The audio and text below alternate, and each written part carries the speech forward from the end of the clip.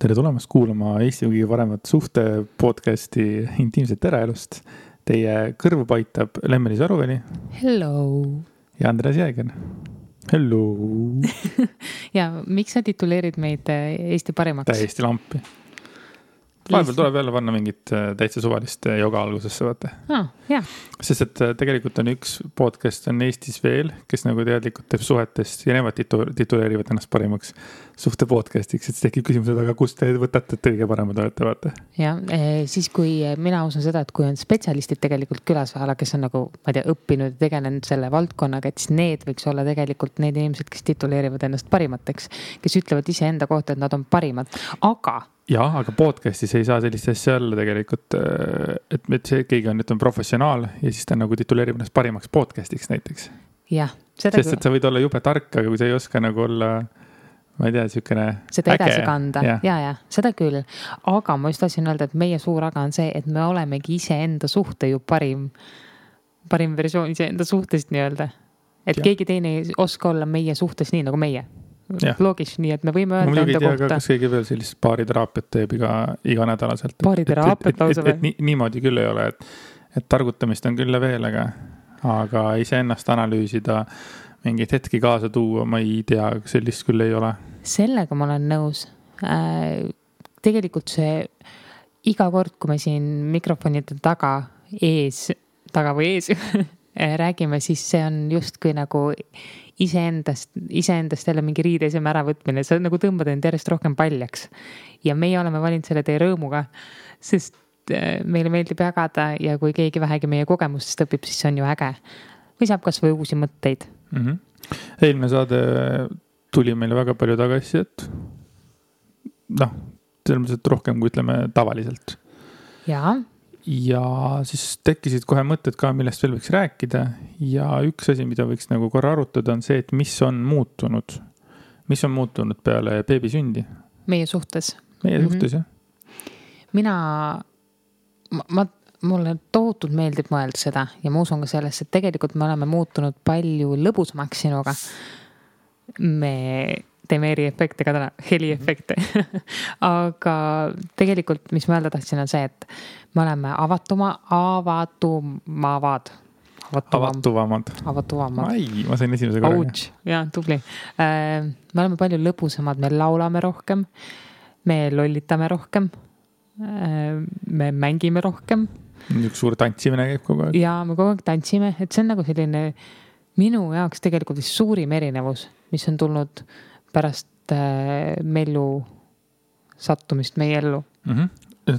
Enamasti ikkagi nagu mõeldaks selle peale, et mis nagu negatiivselt vaata on nagu negatiivsemaks on läinud, siis ainuke negatiivne asi, mis ma suudangi välja mõelda, on see, et me ei ole vabad. Me ei ole vabad minna ükskõik, kuna me tahame ja olla ükskõik, kuidas me tahame. Ma siin üks päev on Jürtsi juures, siis ma nagu just nagu avastasin ennast rääkimas sellest, et kuivõrd vähe mul tegelikult on oma nagu täiesti isiklikku aega. Et see on nagu võib-olla siuke ainukene, võib-olla mingi nurga alt nagu negatiivne asi, mis on, et see oma aeg, kui selline saab teise tähenduse, ütleme. Ei ole nii, et ma lihtsalt viskan seilili ja võin 6 tundi mitte midagi teha ja vaadata lakke või vaadata telekat või vaadata telefoni või ma ei tea. Täiega. Et see toimib alles siis, kui meil tõesti ongi tuttu jäänud, on ju. Aga palju sa siis ikka jõuad enam neid kõik asju teha, see on kell juba palju ja siis tunnika on oma aega. Ja minul on see, et ma näen, kui vajalik on lapsele tegelikult mingi kindel rutiin. Rutiini all ma mõtlen seda, et ta peaks nagu kodus olema, vaid just see, et tal on kindlad nagu ärkamise ajad ja kindlad magama minemise ajad ja võib-olla ka nagu söömist siin enam-vähem nagu jälgida, et me sõltume sellest päris palju, mida tema vajab, mis ongi ju osa lapsevanemaks olemisest. Väga veider ka, kui ma ainult teeksime seda, mis meie tahame. Laps magab siis, kui meie tahame. Aga see paratamatult, exactly, see ongi see, et meil kaob see vabadus ära lihtsalt minna ja teha. Sest ma tean, et tegelikult päris paljud ju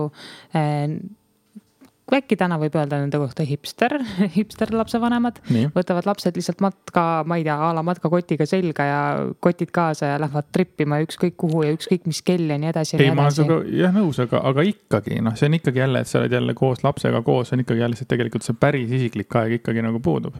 Jaa. Selles mõttes küll, aga mina ei ole ka selline niivõrd eksprompt, et ma tahaksin minna lampi matkama kusagile. Et sa lihtsalt kihtad matkamist, sul on see asi.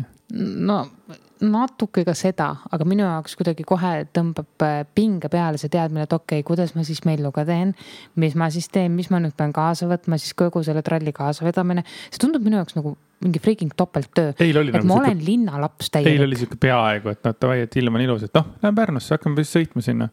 Ja siis hakkasid mõtlema, mis teha, aga tegelikult meil on rohkem vaja, kui lihtsalt võtta esimesest Selverist pakk mähkusid kaasa ja mõned beebitoidud laias laastus saaks ka niimoodi hakkama. Muidugi saaks. See ongi see, et mina mõtlen üle ja ma väga hästi saan sellest aru. Aga ei, selles mõttes, et kindlasti on, aga jah, rõõm on lihtsalt niivõrd palju nagu juurde tulnud, et ma üks suur lihtsalt mingi rokkimine käib kogu aeg seal kodus, et see on küll praegu, et ma ütlen seda 1000 korda, aga mulle, see on praegu lemmikperiood mul Mellul.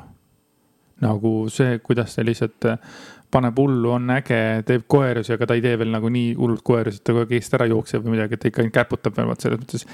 Ja see on nagu parim periood, et mul on praegu see lemmikperiood.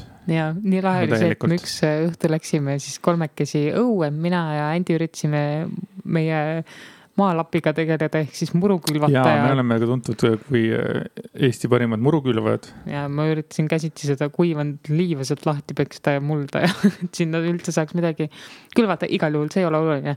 Oluline on see, et võtsime siis Melluga kaasa. Ja siis see laps oli vist 2 minutiga nagu üleni mullane kõik. Suu, nägu, nina, sõõrmed olid ka mulda täis, aga ta täiega nautis. Tal oli nagu fun. Täpselt selline laps, nagu üks laps peab olema, et kombe oli seljas selline ja siis see oli üleni must. Nägu oli tõesti nagu ütles, et mul just põsed ja nina ja siis vaatad, müts oli ka viltu peas veidi, nagu need kõrvad olid niimoodi nagu laiaks lõtsutud, vaata seal mütsiga, tead küll. Ja, ta nägi välja nagu 1-7 pöialpoisist. See tõesti nagu, et oh my god, kui lahe see on. Et rohkem kindlasti anda Mellule seda, et kui see kunagi see muru päriselt kasvama hakkab, on ju. Praegu ta on selline natuke kasvab. Et siis võiks ikka väga äge seal olla nagu möllata seal. Ja, täiega. Et see on äge, jah. Aga veel, mis veel muutunud on? Hüppame korra muru pealt jälle tagasi sinna, et mis on muutunud Mellu sünniga veel? Meil on kodu 1000 korda mustem. Aga Lempsil on veel üks huvitav komme, vaata. Meil on mingi mänguasja kast, on ju. Vanad mänguasjad või mis vanad, mis tal on olnud. Siis vahepeal tekib siin uusi mänguasju juurde, siis vahepeal mingisugused tavaasjad võetakse mänguasjadeks. Ma ei tea, mis iganes. Mina annan talle näiteks juhtmetega mängida. Juhtmed, mida me ei kasuta. Juhtmed on järgmine teema juba. Et see on see kast, on ju. Terve hunnik asju. Siis üks hetk ilmusid sinna kasti ja kõik kasside mänguasjad. Kõik kasside mänguasjad oli eraldi kastis, aga nüüd on kõik seal ühes kastis. Nii, nüüd on juba meil veel rohkem asju. Siis Lemps lubas kõik juhtmed, vaata, mis oli mingisuguses järgmises väikses karbikeses. Siis on nüüd need ID-kaardi lugejatest kuni igasugust suvaliste juheteni. 20 juhet juures. Ja nüüd täna hommikul vaatasin juba järgmine level. Lemps oli juba igasugused tehted toonud sinna. Mis tähendab, et hetkel on mingisugune 24 miljonit mänguasja. Mis on muidugi kõik ole mänguasjad on toas laiali, et see on nagu päris naljakas, et mina mongina muudkuga korjaks kõik ära ja annaks selles ühe mingi karu kätte, vaata, et play, vaata. Ja, aga teda ei huvita vaata oma mänguasjad enam. Ta tahab kõike muud, ta tahab maailma avastada ja siis mul nagu selleks, et ta oleks nagu püsiks paigal, siis ma üritan talle leida mingit uut asja, millega ta saaks mängida. Aga sest ma ei saa teda kogu aeg iga sekund vaadata, et tahaks vahepeal korra keerata lapsele selja ja pesta nõud ära või midagi. Panna kas või nõudepesumasinasse ilma, et ta mul kallal ei tuleks. Õigmini, ta on väga agar, ta tahab puntis olla, on kõige õigem öelda tegelikult. Ja see on väga numps. Jaa, aga vist, ma ei tea, praegu ei tulegi rohkem ette rohkem. Ta ongi 2 vernetti, elu on läinud rõõmsamaks ja meil ei ole seda vabadust, mis vanasti oli. That's it. Tegelikult laiast laastus küll sellepärast, et ma ei tea, nokkida siin mingi une kallal või sellist asjade kallal tegelikult see on mõtet, see on elus, ma ei tea, kui mina mäletan lapsest peale, alati on unega mingi teema on. Lapsena sa ei taha magada, pubekana ei ole aega magada, sealt veel vanemana ei ole aega magada, nii palju tegemist on siis, kui sa tahaksid magada, siis tuleb muu elu peale, nagu kogu aeg on unega mingi jama. See on äge hea, vaata kui, et mina käisin ka selles lasteaias, kus oli nagu see päeval magati, vaata. Ja keegi tahtnud päeval magada. Kõik tahtsid kõik asju, muid asju teha. Ja siis mõned asjad hiljem oled seal kuskil koolis on ja mis iganes klassi, siis mõtled, issand, kui oleks praegu magada, vaata. Et nii on jah. Väiksel üldse ei hinda seda magamist. Jaa. Nii palju muud asju toimub vaata väljas. Äkki keskiga ongi see, keskiga, ma olen juba keskealine või? Sina ei ole keskealine. Aga igal juhul lähenedes keskeal on juba see periood, kus tahaks magada. See on päris hull, mida sa seletad, sa ei lähene keskeale. Lähenen küll. Sa oled 29. No ja kuna keskiga hakkab sinu jaoks 50 või? Kuskil seal peaks olema. Tegelikult peaks on 45 minu loogika järgi. Vanasti on 40, aga minust natuke mina nihkunud see. Mina näed 35 pluss. 35 pluss on keskiga või? Jaa. Sa oled 35 on täiesti noor inimene veel. Sa tead, miks sa seda ütled? Sest ma ei saa üle 35. Ei, kindlasti ei ole 35 keskiga. Aga oleneb, vaata, mis tooniga sa seda ütled, kui sa räägid keskeast kui negatiivsest asjast. Minu arvates on niimoodi. Kuula minu loogikat. Mõni aeg tagasi oli keskiga oli 40. See oli see, kus ongi niimoodi, et mehed hakkasid ostma endale lahtisi autosid ja vahetasid naised nooremate vastu ja nii edasi, et keskekriis ja kõik see asi toimus seal kuskil 40 juures. Aga arvestades selle, kuidas nagu nooruslikumaks on läinud nagu maailm, siis minu arvates praegu on see keskiga siin täpselt sinna 50 juurde nagu lükkunud. Et muidugi ma tunnen ennast praegu vahepeal keskealisena, aga tegelikult minu arvates on 50 on keskiga, 45-50 vahepeal. Tead, miks mina arvasin alati vähem? Sellepärast, et ma mäletan lapsena, kui mu emps sai 50, siis ta tundus minu jaoks järsku nagu vananevat. Et 50 pluss inimesed olid juba nagu vanad, 20 oli noor ja mis see kõige keskmine vanus seal oligi 35 ja mina võtsin selle järgi. Ja see oli minu enda loogika. Aga tegelikult on see vist elu ja surmavaheline keskiga vaata tegelikult. Tõenäoliselt. Aga ma räägin, see on, kuidas sellest suhtud, aga mina ei ole kunagi keskeasse suhtunud ka mingi negatiivses asjad, keegi ütleb. Sul on nii kaugel selle pärast? Ei ole midagi. Come on. Minu arust need on nagu inimese tegelikult just parimad aastad. Kas mitte ei öelda, et naised lähevad kõige rohkem õitsele 30-40 vahel? Ma veel lähen õitsema, oota. Mis sa praegu oled? Ma valmistun selleks. Valmistud õitsemiseks? Jah, eelperiood. Ja. Aga teine teema, mis tuli nendest vastukäidest välja, oli suhtes kiitmine ja selle puudumine päris paljude puhul. Ja minul on vedanud elus, sest mul on selline imeline mees, kes tegelikult kiidab mind iga päev ja tunnustab mind sõnadega. Ja kui me kunagi rääkisime armastuse 5 keelest siin samas saates ka ja ka omavahel olemisest rääkinud, siis me teame, et meile teineteisele on tunnustussõnad olulised. Ja me vajame sellist kiitust. Ja me tõesti, ma võin öelda, et nagu igapäevaselt see on nagu erinevates versioonides, aga me tegelikult tunnustame teineteist väga palju. Ja mul on vedanud, et mul on selline mees, kes tunnustab, sest saades tagasisidet meie eelmisele saatele, siis ma sain aru tegelikult, kui palju naisi. Kui kitsid on mehed oma kiitustega ja kõike võetakse hästi nagu loomulikult. Nagu kõik on niivõrd loomulik, eks ole? Ja, aga kui tõesti naine peab ennast nagu niimoodi üles lööma, et välja minnes nagu leida teiste meeste tähelepanu, sest enda mees nagu ei anna tähelepanu piisavalt, võib-olla nii nagu ta vajaks seda, siis see on natuke kurb lausa minu jaoks.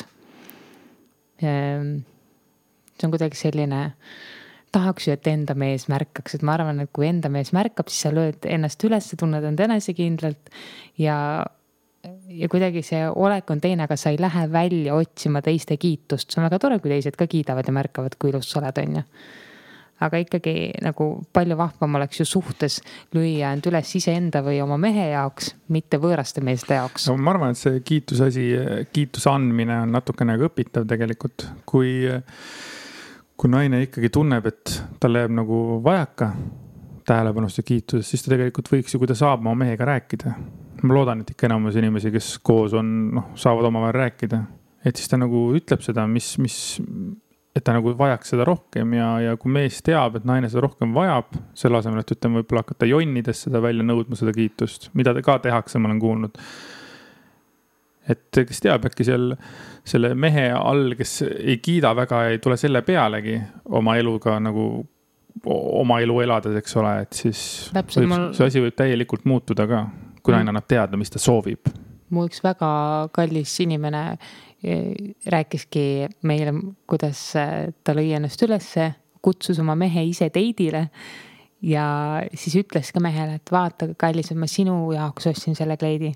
Et ma tahan, et sina kiidaksid mind, ma tahan, et sina ütleksid mulle hästi ja siis see mees tõesti ütles, et palun vabandust, ma ei ole taibanud sulle öelda, et üks ei rünnanud ja teine ei võtnud seda rünnakuna. Meie loogika oli ka see öeldud, et aga sa oledki maailma ilusam naine, vaata, et ma sain niimoodi aru sellest asjast. Jah, et mehe jaoks oli nii loogiline, naine ongi ilus, aga ta unustas seda lihtsalt sõnadega öelda.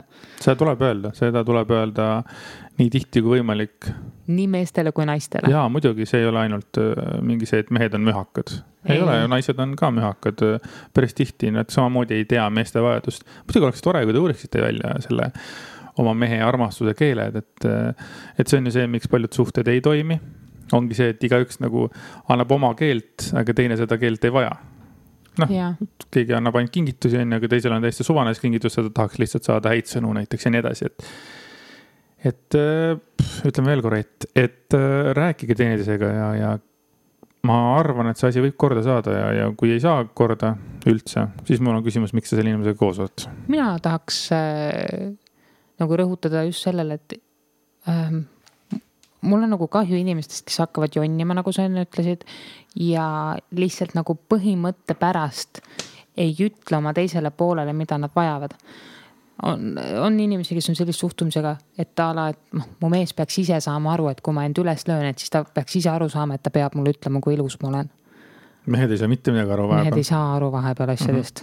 Ja need rollid võivad olla ka vastupidi, et ma ei taha nagu üldistada, aga tõesti nagu... Ja see ei ole tegelikult raske öelda oma teisele poolele välja, et kuule, palun ütle, et ma olen ilus. Palun märka. Võib-olla mitte niimoodi, et palun ütle, et ma olen ilus, on ju. Aga et jah, ma sain su põndile pihta. Jah, see on väga ilustane. Aitäh. Eile olid ka. Aitäh. Neemis pani mingid suured kõrvarõngad täna, nagu mustlane. Jah, ma käisin just Tanges on ju asju müümas oma riideid. Meie riideid. Ja siis ma panin mõned ehteid ka sinna, et üks kehe ei saanud müüdud 50 sendiga. Mitte keegi tahtnud mu ehteid. Nii et ma siis täna taasavastasin oma ehted ja panin ühed ilgelt suured mingid ümmargused kõrvarõngad kõrva. Mulle kohe see meelde tuletas või? See tuletas mulle meelde seda, et kui ma olin seal 15 aastane, kui ma tegin endale kõrvaauke, vaata, 1, 2, 3 tükki oli mul neid siis. Üks paremas, 2 vasakus. Siis mul olid ka ühed peokõrvarõngad, mis olid samamoodi suured rõngad. Umbes sama suured, aga lihtsalt, et suured rõngad olid mul. Meestel ka. Ei, ma ei tea, kas need olid üldse meeste kõrvarõngad. Mul võiks ema kõrvarõngad olla mul selles mõttes, et aga mina nagu kansin neid. Ma pole elu sellist näinud, et nagu suuri ümmargusi kõrvarõngaid. Ma räägin sulle, vaata, mind mõjutas sellel hetkel selles mõttes nagu välimuse poolest nagu Backstreet Boys, otses mõttes. Okay. Kuna seal oli mul ühel selle lemmiktüübil, kes mulle nagu nendest kõige rohkem sümpatiseeris, oli samamoodi see hästi palju neid igasuguseid kõrvarõngaid ja suured kõrvarõngaid ja asjad, et ma nagu olin selles mõttes nagu ise endale natuke selle maale tooja siin Eestis, vaata. Okay. Selle pärast õnneks mul ei olnud probleeme. Mul oli probleem igast muud asjade pärast, aga mingi kõrvarõngaste pärast mul ei olnud. Aga nüüd sul augud on ju kinni kasvanud, jah. Aga tegelikult need olid ägedad need suured rõngad. Muidugi tavaliselt mul olid ikka need väiksed rõngad, nagu siuksed nagu ikka oli populaarne, aga jaa. Väga lahe. Jälle taaskord asi, millega sa oled suutnud nagu nii palju erineda. Jah. Nii et natuke naljaks on mõelda, et mingi Backstreet Boysi mingi välimus, mingi tüüpide välimus nagu mõjutas mind nagu, sest siis tollel ajal vaata soengud olid kõikidel olid need lahku kammitud, vaata, kuskil kõrvade alla või kaugeni, vaata. Peajoon, täpselt keset pead, ka minu vendadel oli. Ja see oli see Backstreet Boysi Niki soeng oli, kõik tahtsid seal on nagu Nick, vaata. Ma mäletan ka, mul on vendadest ka neid pilte ja see on nii naljakas on tagantjärgi vaadata. Kusjuures praegu on ka veel, paljudel inimestel on selline soeng. Täpselt pea keskelt lahku kammitud ja nagu pott oleks peas, sorry, aga see nägi välja nagu... Ei, pott oli teissene, potisoeng oli veel omakorda teine asi.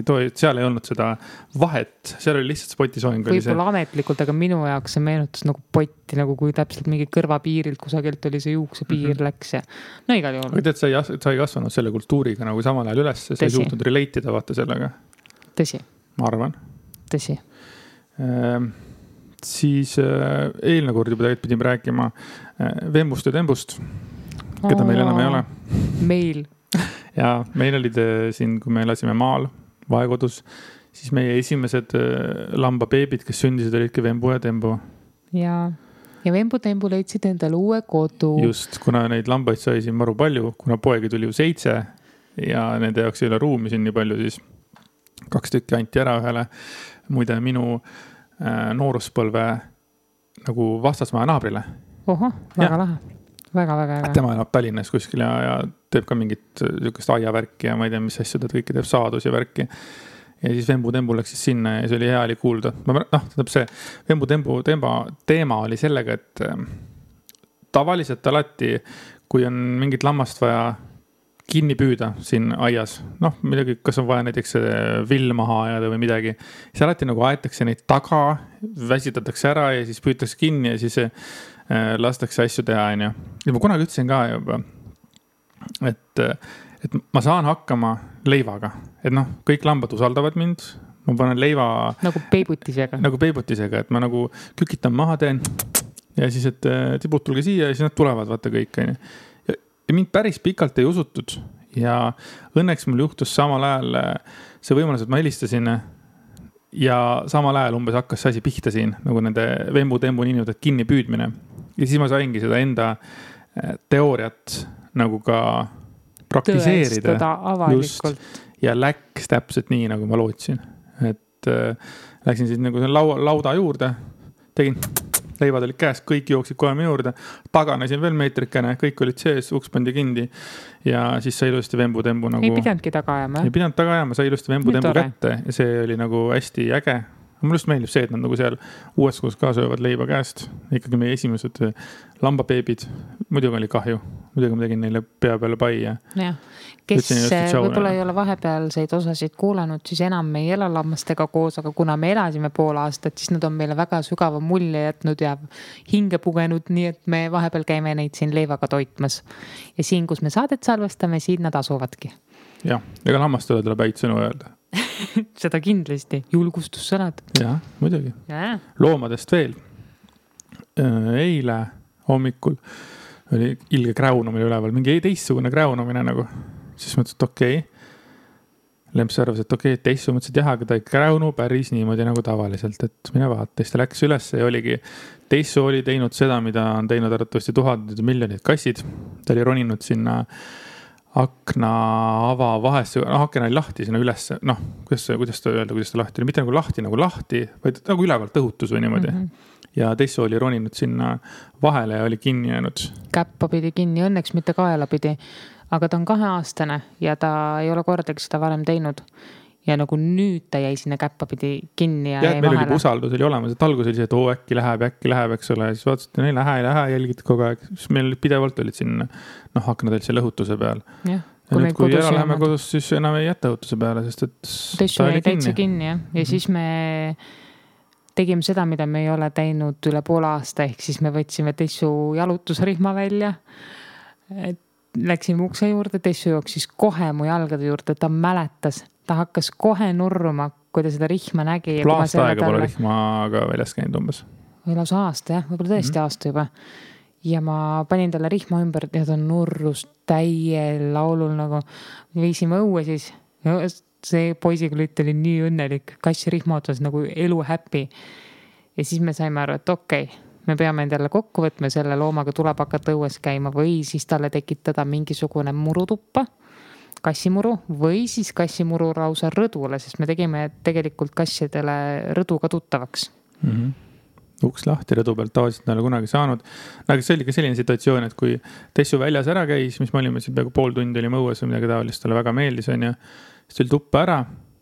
Ja siis järgmine kord, kui ma hakkasin uksest välja minema, siis ta juba jooksis nagu ta juba välja joosta. Oot, mida sa teed nüüd, vaata? Siis veidi pahandasin temaga. Siis ta sai aru, et ta tegi pahandust on ja ta ei tohi niimoodi välja joosta. Ja siis mõtlesin, et okei, aga kuna ta on nagu veitsa sihukene, Call of the Wild on tal peal kogu aeg, et ta tahab ainult välja saada, ta on metsik, on ja. Mõtlesin, okei, aga laseme ta rõdu peale, et ta ei saa väga rõdu pealt alla tõipata, ei saa. Ainuke variant on see, et ühelt poolt ta läheb siis teise boksi, vaata.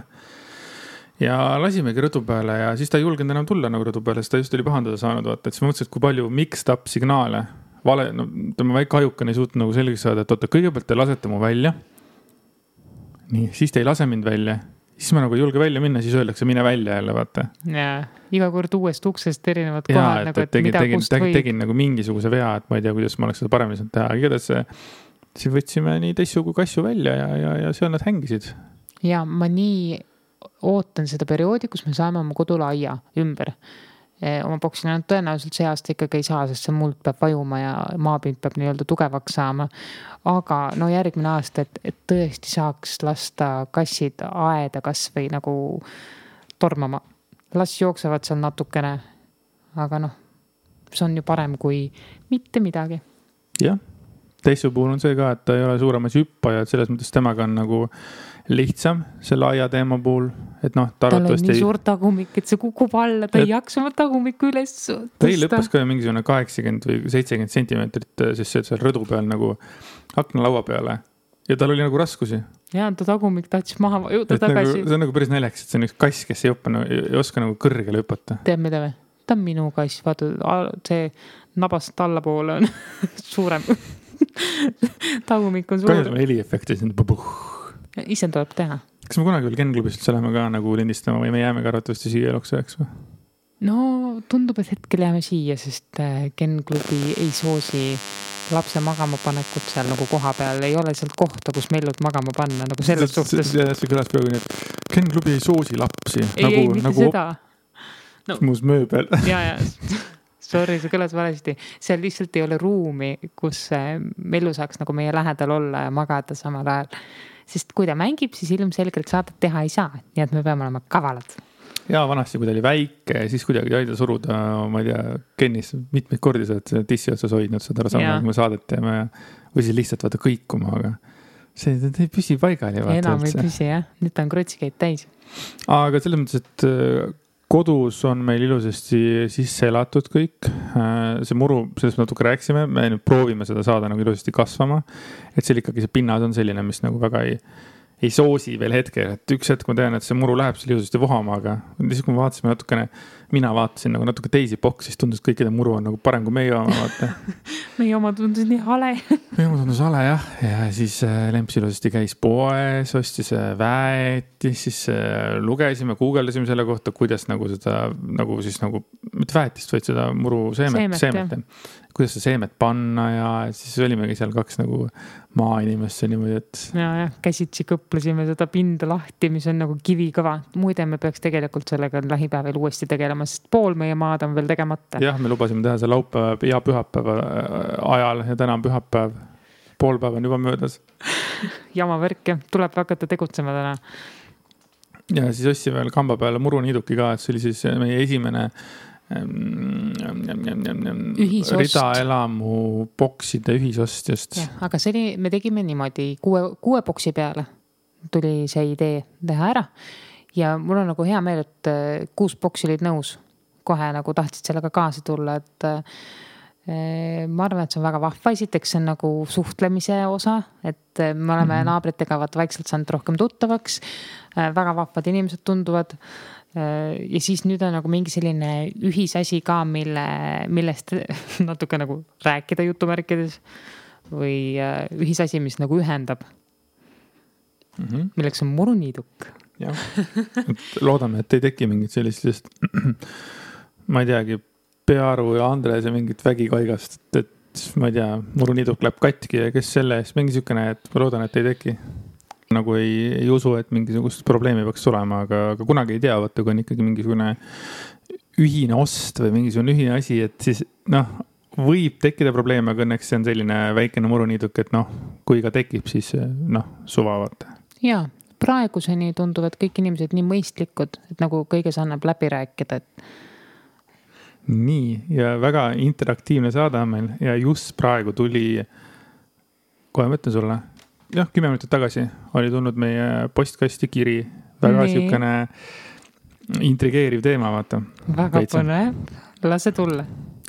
Panin ühes podcastis tähele, et Andresega pole abielus. Samas olen aru saanud, kui tähtis usk sulle on, ehk nagu sulle. Kuidas läheb mellu saamine väljaspool abielu kokku sinu usuga? Alla on kirjutanud, küsin uudishimust, miski pole halvaga mõeldud, smile. Alati võib küsida, mulle meeldib rääkida ja võin täitsa ausalt rääkida. Ma olen lapsest peale unistanud abiellumisest ja ma siiamaani usun, et üks hetk ma abiellun. aga Mellu või kuidagi see lapse saamine enne abielu ei ole olnud minu jaoks tabu. See ei ole olnud minu jaoks selline nagu mingisugune, ma ei tea, ma isegi ei tea, kuidas seda nimetada, nagu mingi paha asi, mida teha. Et minu jaoks on olnud alati number 1 see, et kui mees ja naine teineteist armastavad, et see laps sünniks armastuses. Ja Mellu oli meil tegelikult planeeritud. Ja see oli nagu täiesti teadlik otsus. Ta siia maailma tuua meie ellu ja nii-öelda mitte tõestuseks, aga natuke ka nagu tõestuseks meie armastusest. Kuidagi selline mõte mul endal vähemalt tol hetkel oli. Ma ei ole selline traditsiooniline hästi tugev kristlane, et mul on elus on kristlikud põhimõtted ja piiblist tulenevalt nagu ma ikkagi lähtun väga palju sellistest nagu lihtsalt eetilistest küsimustest, milles on nagu piiblis minu arust väga head vastused. Aga ma olen ka päris palju vabam oma mõttelaadilt, kui võib-olla näiteks mu teised pereliikmed, kes nagu käivad iga pühapäevaselt kirikus ja uurivad piiblit ja nagu usuvad tugevamini. Et ma usun, aga ma olen vabam, ma tahaks natuke öelda nagu. Ja, millest sa ütlesid seda kunagi varem ka, et kui sinu jaoks oli, see oli normaalne, et seks enne abielu. Ja päris paljud kristlased tegelikult, kes isegi nagu arvasid, et nad abielluvad, siis hakkavad oma abikaasaga seksima, aga nemad alati ei suutnud selles mõttes seda, et miks hakata endale veel mingisuguseid pingeid peale panema, et mina ka mitte kristlasena arvan, et nagu ega seks ei ole ju nagu mingi paha asi või. Ja tegelikult ei saa, mina arvan isiklikult enda seisukoha pealt, et ei saaks elada päris ainult piibli järgi. See on, kuidagi, ma ei tea, see on 2020 aastat tagasi kirjutatud, kogutud teosed põhimõtteliselt, eks ole, me ei saa elada tänapäeva maailmas 100%. Ei, see, kes saab, see on ülitubli. Ja aga mina arvan, et ega see ei ole nagu vähem kristlane või need mõtted ei ole vähem kristlikud siis, kui sa nagu vahepeal mugandad mõned asjad enda jaoks nagu tänapäevaseks. Jaa. Mul meeldis see lause, mis ütles ka tegelikult kaks inimest teineteist armastavad. Siis see, karmas Mellu krooksus. Kaks inimest omavahel teineteist armastavad, siis kuidas peaks see nagu patt olema nagu? Jaa, ma usun täpselt, Mellu, ma usun samamoodi, et see on laps on nagu nii imeline osa elust ja abielu on väga vägev asi. Ma tõesti usun sellesse. Aga ma, nagu sa ka ütlesid, et ma tean inimesi, kes on kristlased ja kes on samamoodi enne abielu tegelikult nagu seksinud ja mis siis on, vaata? Jah, täpselt, et nagu võib-olla mõni kahetseb, ma ei oska seda öelda, aga võib-olla nagu ei kahetseta, ma ei tea ju seda. Jah, ütleme niimoodi, et kui Jumal seksi lõi, siis ilmselgelt see ei ole mingisugune väga halb asi. Muide, piiblis on ju tegelikult ülistatud vahekorda. On ülistatud mehe ja naise omavahelist suhtlust, seda lähedust. Täpselt Jumal on loonud seksi põhjusega ja see põhjus ei ole ainult laste saamises, vaid see on naudingus. Seda on ka piiblis kirjutatud. Ja üks asi, mis nagu mina veel tahan lõppu selle abielu asja kohta öelda, on see, et ütleme, et enne seda beebi teemat, selles mõttes nagu abielu ei käinud mul ka nagu peast läbi, kuna me olime vist koos olnud nagu paarina 1 aasta või umbes niimoodi selle, enam-vähem aasta aega. Ja siis, kui nagu ma sain beebi ootusest teada, siis mina ei ole see vend, kes hakkab kätt paluma selle pärast, et laps sünniks sama nimega. Minu jaoks tundub see hästi tobe, hästi silmakirjalik, kui inimesed nagu hakkavad, tõesti, et nagu me sain abielluvad ainult selle pärast, et laps sünniks nagu abielu. Esiteks sa juba oled nagu nii ju selle asja, see on ju vale. Sa ju tegelikult petad ennast, sest tegelikult see laps ju ei tulnud sul abielu ajal. Alustame sellest, on ju. Ja siis nüüd, ma räägin, see, kelle jaoks on oluline, las olla, aga mina tunnen iseenda jaoks, et minu jaoks oleks olnud see kirjalik. Jah, ma oleks võinud põlvili lasta samal hetkel, kui Lemps mulle lapse ootusest rääkis ja et see nagu toimuma hakkas, eks ole, aga minu valik oli see, et ma ei ole that guy. Jah, see, oota, mul oli mingi mõte ja mul läks täitsa peast ära praegu sama teemaga. Mis ma öelda tahtsin?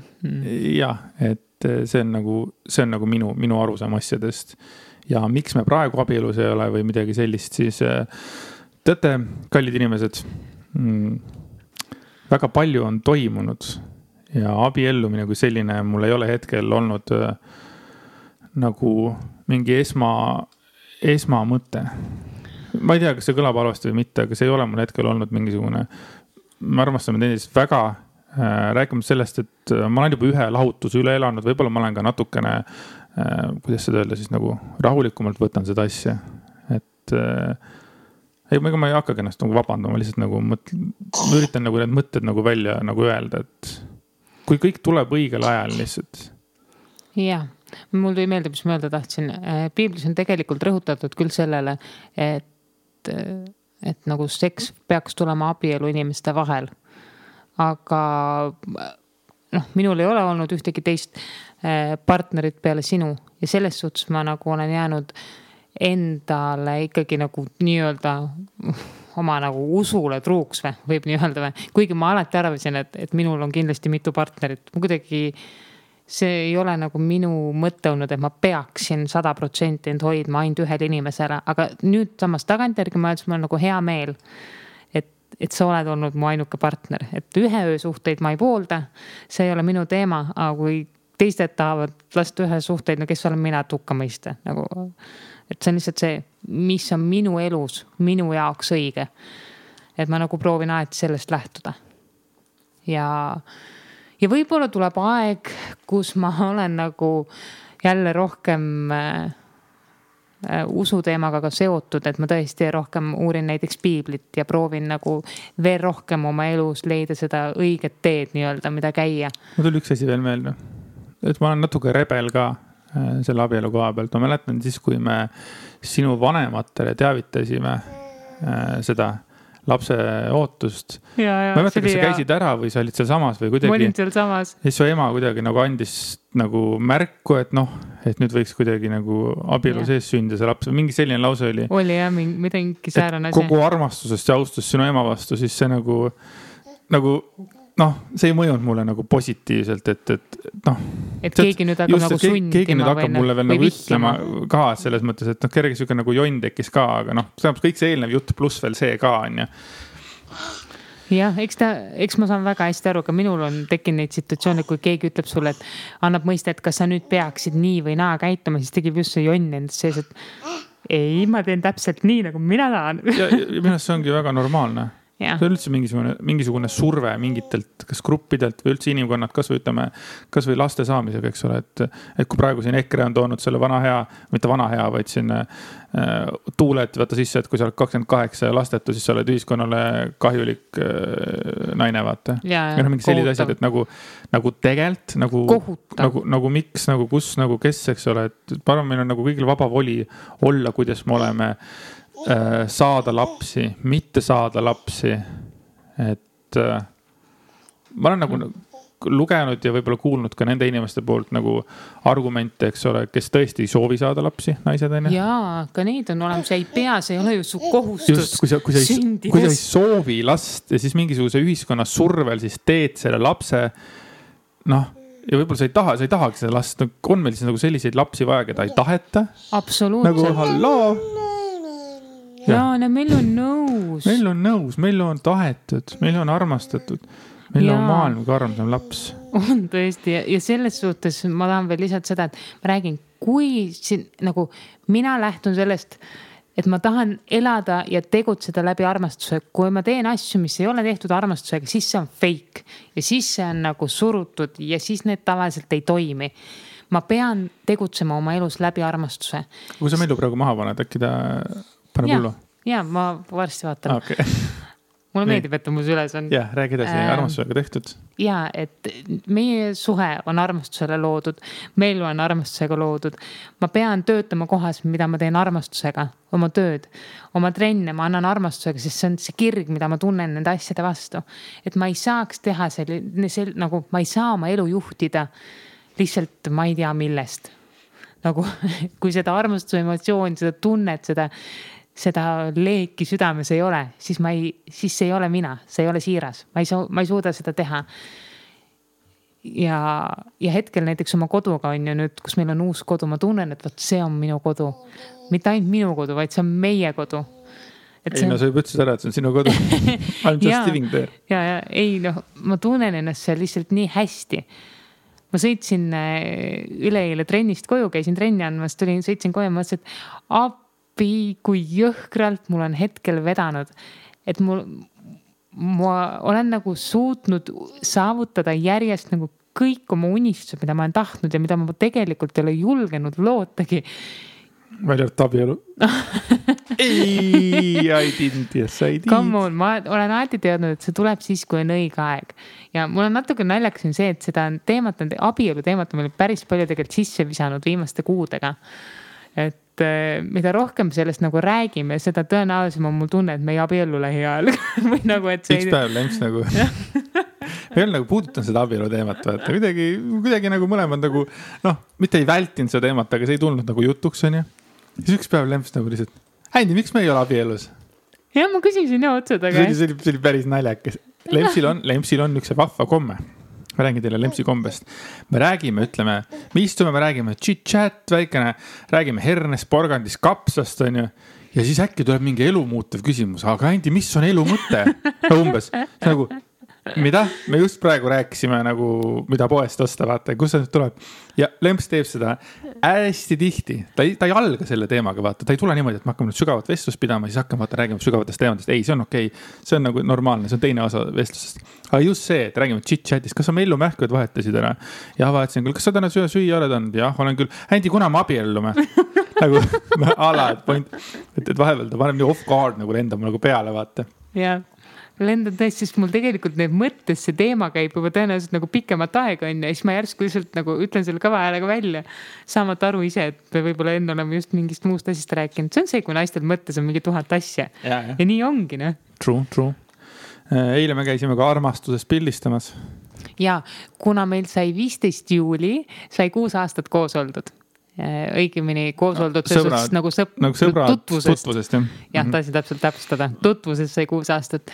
Et siis ma nii-öelda tahtsin teha meile mõlemale väikse kingituse ja siis orgunnisin fotosessiooni. Ja ma usun, et neid pilte olete juba märganud ka sotsiaalmeedias, kes meid siin praegu lähiajal kuulavad.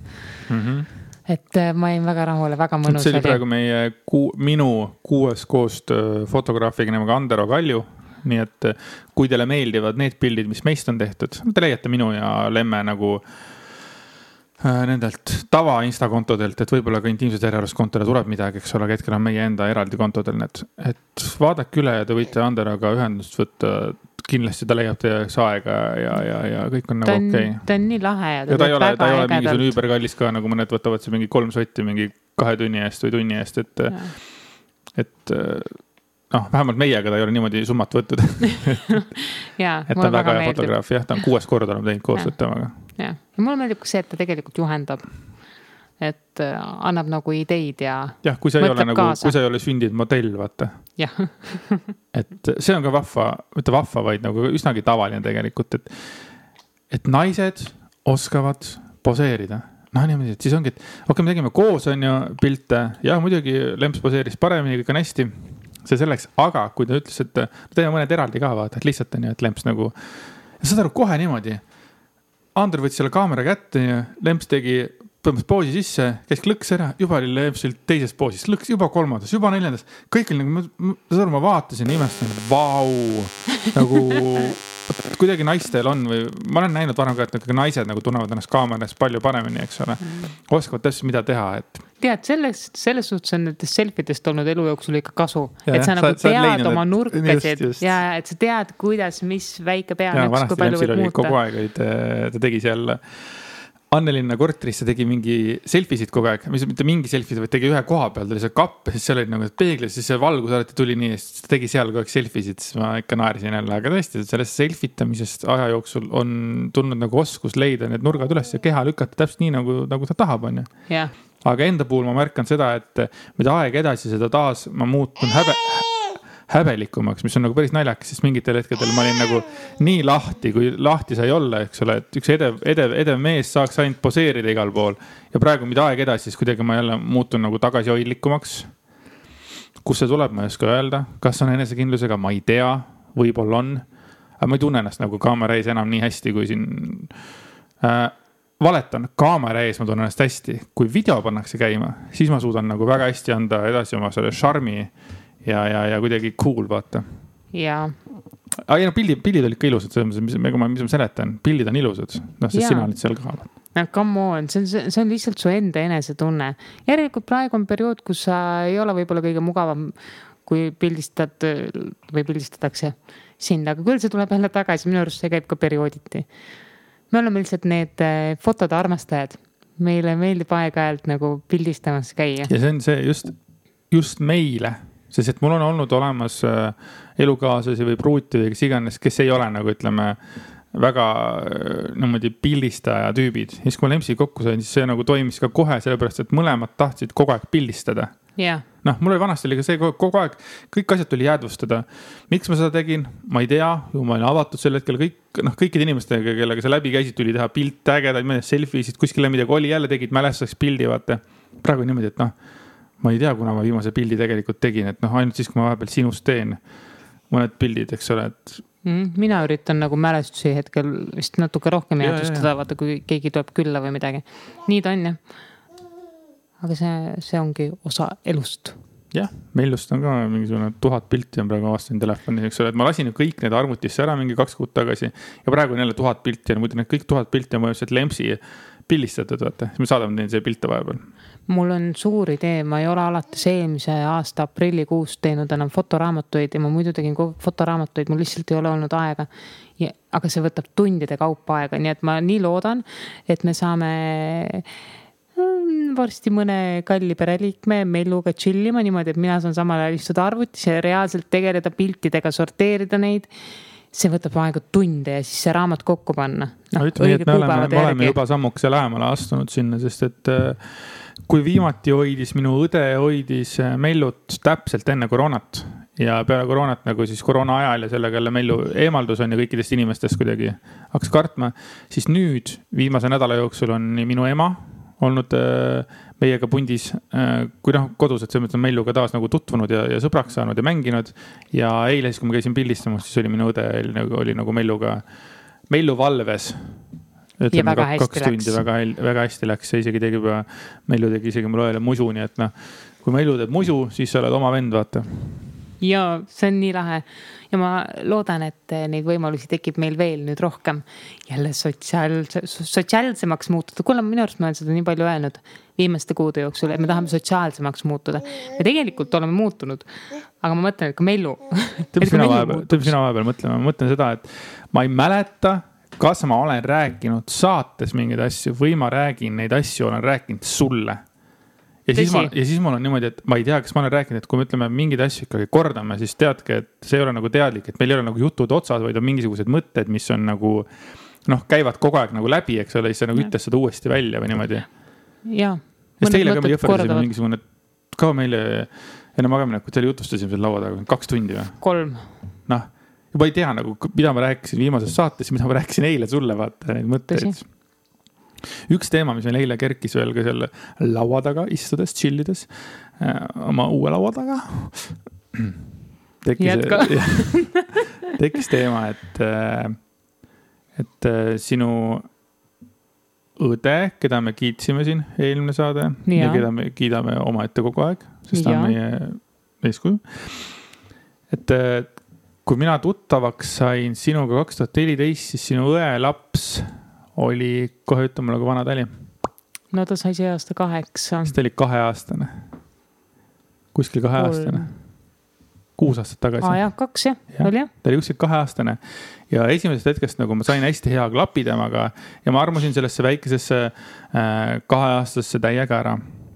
Ja nagu kõik siis 2014, 15, 16, 17, 18 kogu aeg oli tema minu väikene silmatera, et iga kord, kui ma nägin teda seal, kas sul vanemate juures või käisime seal õel külas või midagi, siis oli kogu aeg, mulle tunne, et ta nagu armastas mind rohkem kui sind vahepeal. Iga kord oli vaja, et see oli nagu Andy või siis, et noh, siis ma nagu sain ta aru, on veel mu ristitutar ka, mitte ma ei ole tal ainult tädi. siis ma sain aru, et tema oligi mul nagu natuke nagu asendustütar, vaata. jah. ta äratas sinust selle isa geeni. Just, et tema nagu ärataski minust selle isaduse tunded. Et seda on nii nagu, armas. Jah, ei no ma sain kohe aru, et ta ongi mul nagu natuke nagu tütre eest, ta ei ole mu tütar, aga ta on nagu tütre eest, vaata, täpselt ma tahaks mu tütar oleks täpselt selline, vaata nagu. Ma mäletan, kui ma jäin lapseootele, siis ma tegelikult salamisi kogu aeg lootsin, et tuleks tütar. Sest ma nägin kõrvalt, kui eriline suhe sinul oli minu õetütrega. Ja ma tundsin, et ma ise tahaks ka nagu tütart, et ilmselgelt kui oleks tulnud poeg, ma oleks samamoodi armastanud ja kõik oleks väga hästi. Aga kuidagi mingi salasoov ütles minust. Ma arvan, et peale selle, et Anniki on meil olnud nagu eeskuju nagu kasvatamise mõttes, siis mul on tunne, et ka Ida on olnud väike kasvataja mulle, kuidas nagu, et noh, et nagu need kuidagi need isalikud tunded nagu oma praegusele tütrele üle kanda, vaata. See on nii armas. Et ma nagu selle peale mõtlesin eile, et tema on nagu eelmellu, vaata. Jah, eelmellu kõlab hästi. Jaa, nii on jah, see on väga äge. Ma arvan, et meil on aeg, mida täna tõmmata saade kokku. Ühe mõtteteraga, nii. mis ma eile üles kirjutasin. Jaa, räägi veel sellest ka. See on taaskord Lemme õe poolt. Teema oli selles, et ta nagu ütles, et ta nagu hindab nagu Lemmet. Kuidas on sõnas panna? Et nagu Lemme on nagu, okei, ma ütlen selle lause siis ära, see on nagu lihtsam. Ta ütles, et minu suurim tugevus on mu julgus. Jah, see oli see point on ju.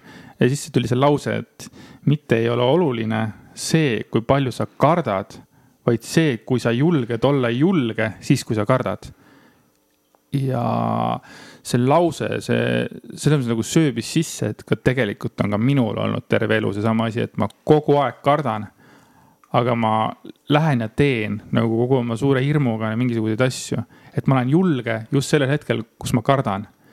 Ja sama ka Lempsiga, mis tähendab, et kuidagi on see elu meid niimoodi kokku viinud, et me oleme nagu sama inimene mingite kohtade pealt. Jaa. Jaa. Vaat selle peale tahaks öelda aamen.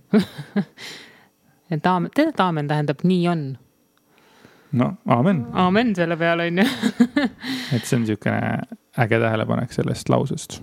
Nii et ma arvan, et see on ka lause, mida te võiksite kaasa võtta just siis, kui te tunnete, et te ei kardata midagi teha või ei julge midagi teha. Ja siis, kui te selle ära teete, et see ongi see suurim tugevus. Et te olite julge siis, kui te kartsite. Imeilus mõte siia saate lõppu. Aitäh, et te kuulasite ja kohtume varsti. Tšau. Tšau.